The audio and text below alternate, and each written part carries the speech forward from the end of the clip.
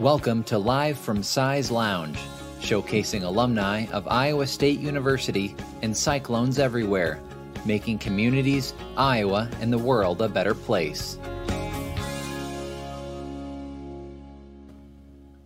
Good afternoon and welcome to Live from Cy's Lounge. I'm your host, Kate Tyndall, subbing in for Matt Van Winkle today. We'll be bringing on our star guest, a real Cyclone star, in just a moment, but we want to get a few housekeeping items done first. We'll start out with an opportunity coming up from Iowa State University Alumni Association's Career Services. See you virtually on Thursday, March 4th at 11 a.m. Central Time for the webinar, The Power of Deleting Should from Your Vocabulary, with 2003 graduate in food science, Jill Anderson. Jill is a popular speaker, podcaster, and coach. In this webinar, she will speak to what shoulds are, how they show up in your day-to-day life, and ways to reframe shoulds from chores into choices. This webinar is offered free to you with a big thanks to our sponsor, Work in Ames. Make sure to visit our website, www.isualum.org/events, to get registered prior to Tuesday, March 2nd at midnight. And now I'd like to introduce our guest for today, Alan Johnson. Alan is a software engineering manager from Metuchen, New Jersey. He is a 2006 graduate in computer engineering. He is also an annual member of the ISU Alumni Association. And most important, he was a recent contestant on the hit game show, Jeopardy! Alan, welcome to the show today. Yeah, thank you. So we're going to get started right off here with describing the process of getting on Jeopardy! Because I assume you don't just wander into Culver City and say, hey, I'd really like to be on the show. Yeah, that's right. So most people, try for years before getting on. The way it works, there's an online audition an online test that you take. So I took mine in January of last year. And they don't exactly explain what the selection criteria is, like whether there's like a hard cutoff and then you automatically get invited. I think the popular understanding of how it works is if you make the cutoff, then you go into a raffle and that decides if you proceed on to the next round. So normally in the many times I've taken this test in the past, like I just don't hear anything until like the next year's test is announced. But this September, so almost like, I guess, 8 months later, I got the email back that, I was waiting for years to go on to the next round. And then there's like a couple more rounds before you actually get invited to appear on the show. And what was your reaction? I mean, you see that email, you've been trying for a couple of times to get on. What was your initial reaction when you saw that? Yeah, so when I first got the email, I was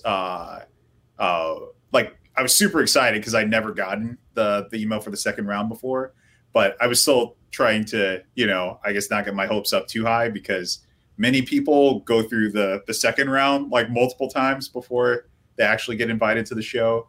And so I think the even bigger moment was when I got called by one of the contestant coordinators to like kind of book my availability for the taping day, which was in December. I remember I was on a call with one of the people on my team. I was on a Zoom call in a one-on-one meeting and saw the number flash, and I'd already spoken with the contestant coordinator about like my availability, so I knew who it was. I was like, I have to take this, and so my coworker got to witness the moment of me actually, hearing that I got my invite to the show. It was a good end to a meeting, right? A good way to pause a meeting. Yeah. All right, so I have to ask, but I'm assuming the answer is yes. Are you a fan of the show, and how long have you been watching the show? Yeah, I'm a massive fan. So, my wife and I have two kids, so we don't always get to like watch like every night, but we DVR it and we'll go back and like binge watch a bunch of episodes at once and play along, scream out answers, all that stuff. So I've watched the show since I was like, I don't know, probably in middle school or something. Oh, wow. So you've been prepping a long time. Oh, yeah, for sure. So you had some real tough questions last Thursday when you played your first game. You had us sitting on our seats after that daily double, and then you really pulled ahead in Double Jeopardy. So I'm curious how you even begin to prepare for something like Jeopardy. You're a busy guy. You've got 2 children, and I believe 2 more on the way as well, right? Yeah, that's right. Yeah. Yeah, so I spent a lot of time trying to prepare. So obviously, your base of knowledge is going to be whatever things are most interesting to you. So I tried to expand off of that and not try to cram information that was just sort of outside of my wheelhouse. I guess like the one thing I'll say is for people who watch the show for like years on end, you sort of get a feel for what categories tend to pop up and like what your strengths and weaknesses are. So I kind of already, had those things in mind. Like I knew very strong in like history and geography, not so strong in like Shakespeare or literature, for example. And so I tried to just like strategically pick where to spend my time, like preparing. Then I also spent a lot of time preparing for things that aren't just like knowledge. So I went to, I bought books on like people's experiences, like who've been on the show multiple times and like kind of, to understand what the actual process would be like, on the day of taping so that, I wouldn't feel so like disoriented that day, and hopefully it would like eliminate some of the nerves, that kind of thing. And then maybe like most importantly is like trying to practice the actual gameplay aspects. So practice buzzing in, because if you buzz in too early, then you get locked out for like half a second and you probably won't be able to give the answer if someone else is buzzing in. So there's a lot that kind of rides on the timing of actually being able to play the buzzer, the reaction time type thing with the other contestants.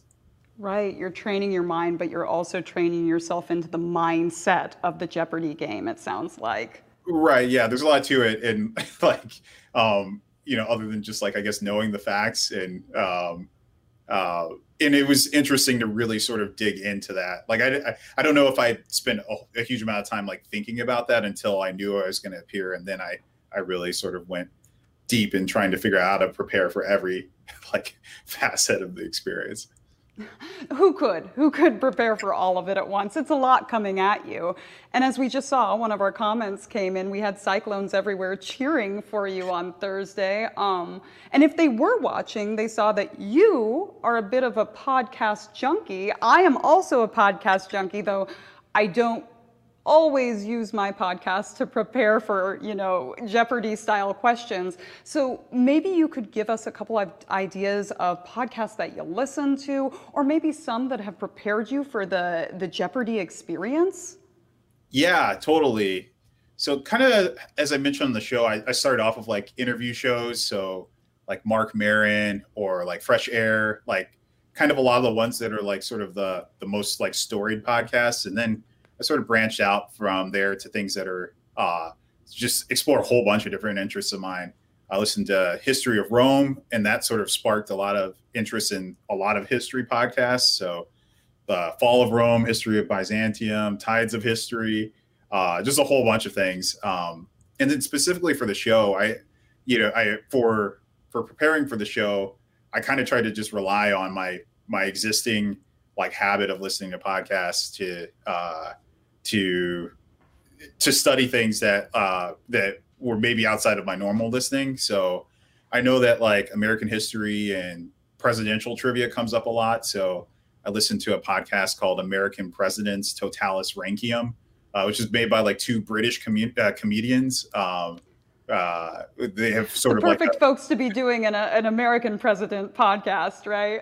Yeah, well, it was interesting because they certainly bring like a different perspective, and I think that actually like helped me remember things more. Like kind of hearing them, like they would tease. The British are famously self-deprecating. They tease themselves in like the War of Independence and tease America and stuff, and I think like the humor actually kind of helps with like retaining that information. So. But actually, one of the things that like in the contestant interview part of the show, like that didn't like come out. It was like I listened to about 30 days worth of podcast audio per year, and I didn't know whether like Ken was going to tee me up for that or not, and sort of just like never.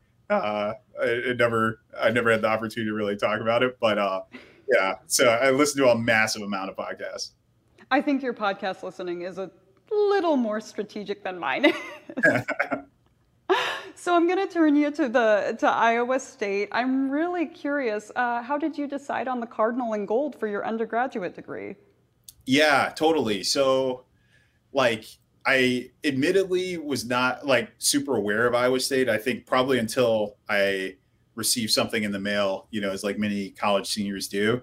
I grew up in the Chicago suburbs, so a lot of my I don't know, cultural attention was focused on the city and like the Great Lakes region, and like Iowa State, especially. Like, I feel like Iowa draws a lot of people from the Chicago area, but Iowa State slightly less so. And so it wasn't so much like in my, just in my, I don't know, awareness. But then I was invited to visit day, came and was just like blown away by, the beautiful campus, and the person who ran recruiting at the time, Tom Becker, just like the most welcoming person in the world. And I really started to see myself like, I was like, okay, I can definitely imagine myself being here on campus. And then I think that many aspects of the like kind of the way the like programs work and some of the opportunities that came with the scholarship that I won. I was a Carver Scholar and National Merit Scholar. And so that made it so I didn't really have to worry about the financial aspect. And I knew I could come and just focus on my studies and the overall experience. I think all those things kind of like tipped the scale and, eventually made Iowa State the choice out of all the schools I was considering. Sure. Well, I'm a little biased. Before I came to the Alumni Association, I worked at the College of Engineering, and we have a pretty great engineering program here at Iowa State University. Yeah, absolutely. So another question I have for you, and we always ask this of our alums, is that Iowa Staters are making their communities, the state of Iowa, and the world a better place. How do you feel your Iowa State degree prepared you to make a difference or to take on challenges? Yeah, so I guess I would say, like, I think one of the things I really appreciated about Iowa State was that, like, I think compared to some of the places that I could have gone that are known for being like very intense and like you're just trying to survive your major, I think I had a lot of opportunities to really explore a whole bunch of different, I was going to say interests, but a lot of the things I explored like weren't even like interests like when I arrived. So I kind of discovered a lot of interests that I had too. And I think among those things I was part of like the NCORE iScore program. So National Conference on Race and Ethnicity. There's a whole year-long program where you go to the National Conference on Race and Ethnicity, wherever it might be hosted in a given year, and then you come back and then you help produce the Iowa State Conference on Race and Ethnicity, which was really eye-opening for just understanding cultures and like, a lot of things I just hadn't learned about. It certainly made an impact on how I see the world and, social justice and things like that. And then I think another big thing was studying abroad. I don't know if every school that I would have gone to, I would have had the same opportunity. But I studied abroad in Wales, which was it was an amazing experience and certainly like gave me a much more, I don't know, I guess global perspective. I hadn't really traveled internationally, I don't know, other than like maybe going to Niagara Falls or something like that before coming to Iowa State. And I think that also like changed the way I kind of look at the world too. Absolutely. I'm guessing you were in Swansea for the Wales study abroad, correct? Yep, that's right. It's a great program, and I'm glad you mentioned the iScore as well. It's iScore season right now. Iowa State really does have a lot of great opportunities. I'm glad you had a good experience. Yeah. And I actually was back. I guess it was pretty much a year ago. I was back for, it was kind of like a milestone anniversary of iScore. So that was that was actually the last time I was back on campus. Oh, okay. So you've been here fairly recently. That's good. Nice, Yeah. nice that you could make it back from New Jersey. Yeah, yeah. I don't make it back as often as I would like. Well, the campus right now is a little bit colder, but we've gotten a warmer spell here, so it's starting to look beautiful and welcoming for spring again, just in case you ever want to come back sometime soon. Yeah, well, for that trip, I had to just come solo. But at some point, I gotta, I guess my wife has seen Iowa State. She grew up in New Jersey, so hadn't spent a huge amount of time in the Midwest, but she's been to campus once before. But I have to get my kids out to see it too. So Absolutely, you have some little cyclones that you need to bring. yeah, got to indoctrinate them. That's right, start them young. So while we've got a couple of moments left, we wanted to go ahead and play some Cyclone Jeopardy. All right. So, A little nervous. makes I haven't sense. been, it's like 15 years since I spent like a tremendous amount of time on campus, but we'll see what I remember. We'll see. We'll see. And if anything, it'll be a learning experience for everybody involved. So we'll go ahead and give you some questions here. We've got them in true Jeopardy format. So we will bring up the first one now. We've got this building constructed in 1865 was the first building on ISU's campus. Huh. I don't know. I'm thinking someplace in like either right on the quad. I don't know what building that is. It's like to the left. I don't know, like Beardshire or something. Oh, you're very, so you've got the right location. It is actually, the answer would be, what is farmhouse? Okay. Makes sense. So you were right in the right area. We'll try this second one here. This alma mater, sung at the end of sporting events, instructs Cyclones to be true and valiant. I mean, I just called it the fight song, but the alma mater. I don't know if I ever knew that song. That's okay. A lot more people know the fight song than they do the alma mater. It has a lot to do with a certain building on campus that has bells. I mean, I would assume the Campanile. So the answer is, what is Bells of Iowa State? But the fight song was a really good guess as well. I don't know if I would have known that when I was on campus. Nope, that's a fair one. Our third one that we've got, and you've mentioned this one before, so try and think back. The green dome of this central campus building denotes where all the money goes. I mean, I would assume that's Beardshire. Yes, that is what is Beardshire Hall. I don't even know where that was sitting in my brain to remember that name. Well, it was a good guess for the first one as well, to pick a building on Central Campus. We've only got one more here. Jump All right, I can or maybe circle. pick it up to 50%. I know you can get this one. I bet you can get this one. Jump or circle, don't walk over this bronze relief, excuse me, in the Memorial Union. Yeah, I believe that was called the Zodiac, right? There we go. Good job. I can't forget that one because I don't know. I'm sort of anti-superstitious, and I danced on it, and sure enough, I technically failed my first test, which was like a test out for, I don't know, for an English class or something. So, but you know what? I don't even feel bad about it. Those cyclone traditions will get you every time. So folks, if cyclones everywhere who are listening, make sure you never walk over the Zodiac. Or do it and just take the consequences. I suppose it depends on how much you care about the next test you're taking. So, from what I remember, like the intention of the sculptor was for it to get worn down to floor level, right? correct. Yeah, they had actually intended for that to happen. And of course, once the superstition came around, nobody walked over it. And so that never happened. So I was just doing my part. So, And if anybody's interested, you can go out and find all those facts and more at isualum.org/traditions. You can read up, and maybe if there's ever a category on Jeopardy that is, cyclones everywhere category, you'll definitely ace it. Well, Alan, those are all the questions we have for you today. Thank you so much for joining us. This has really been fun.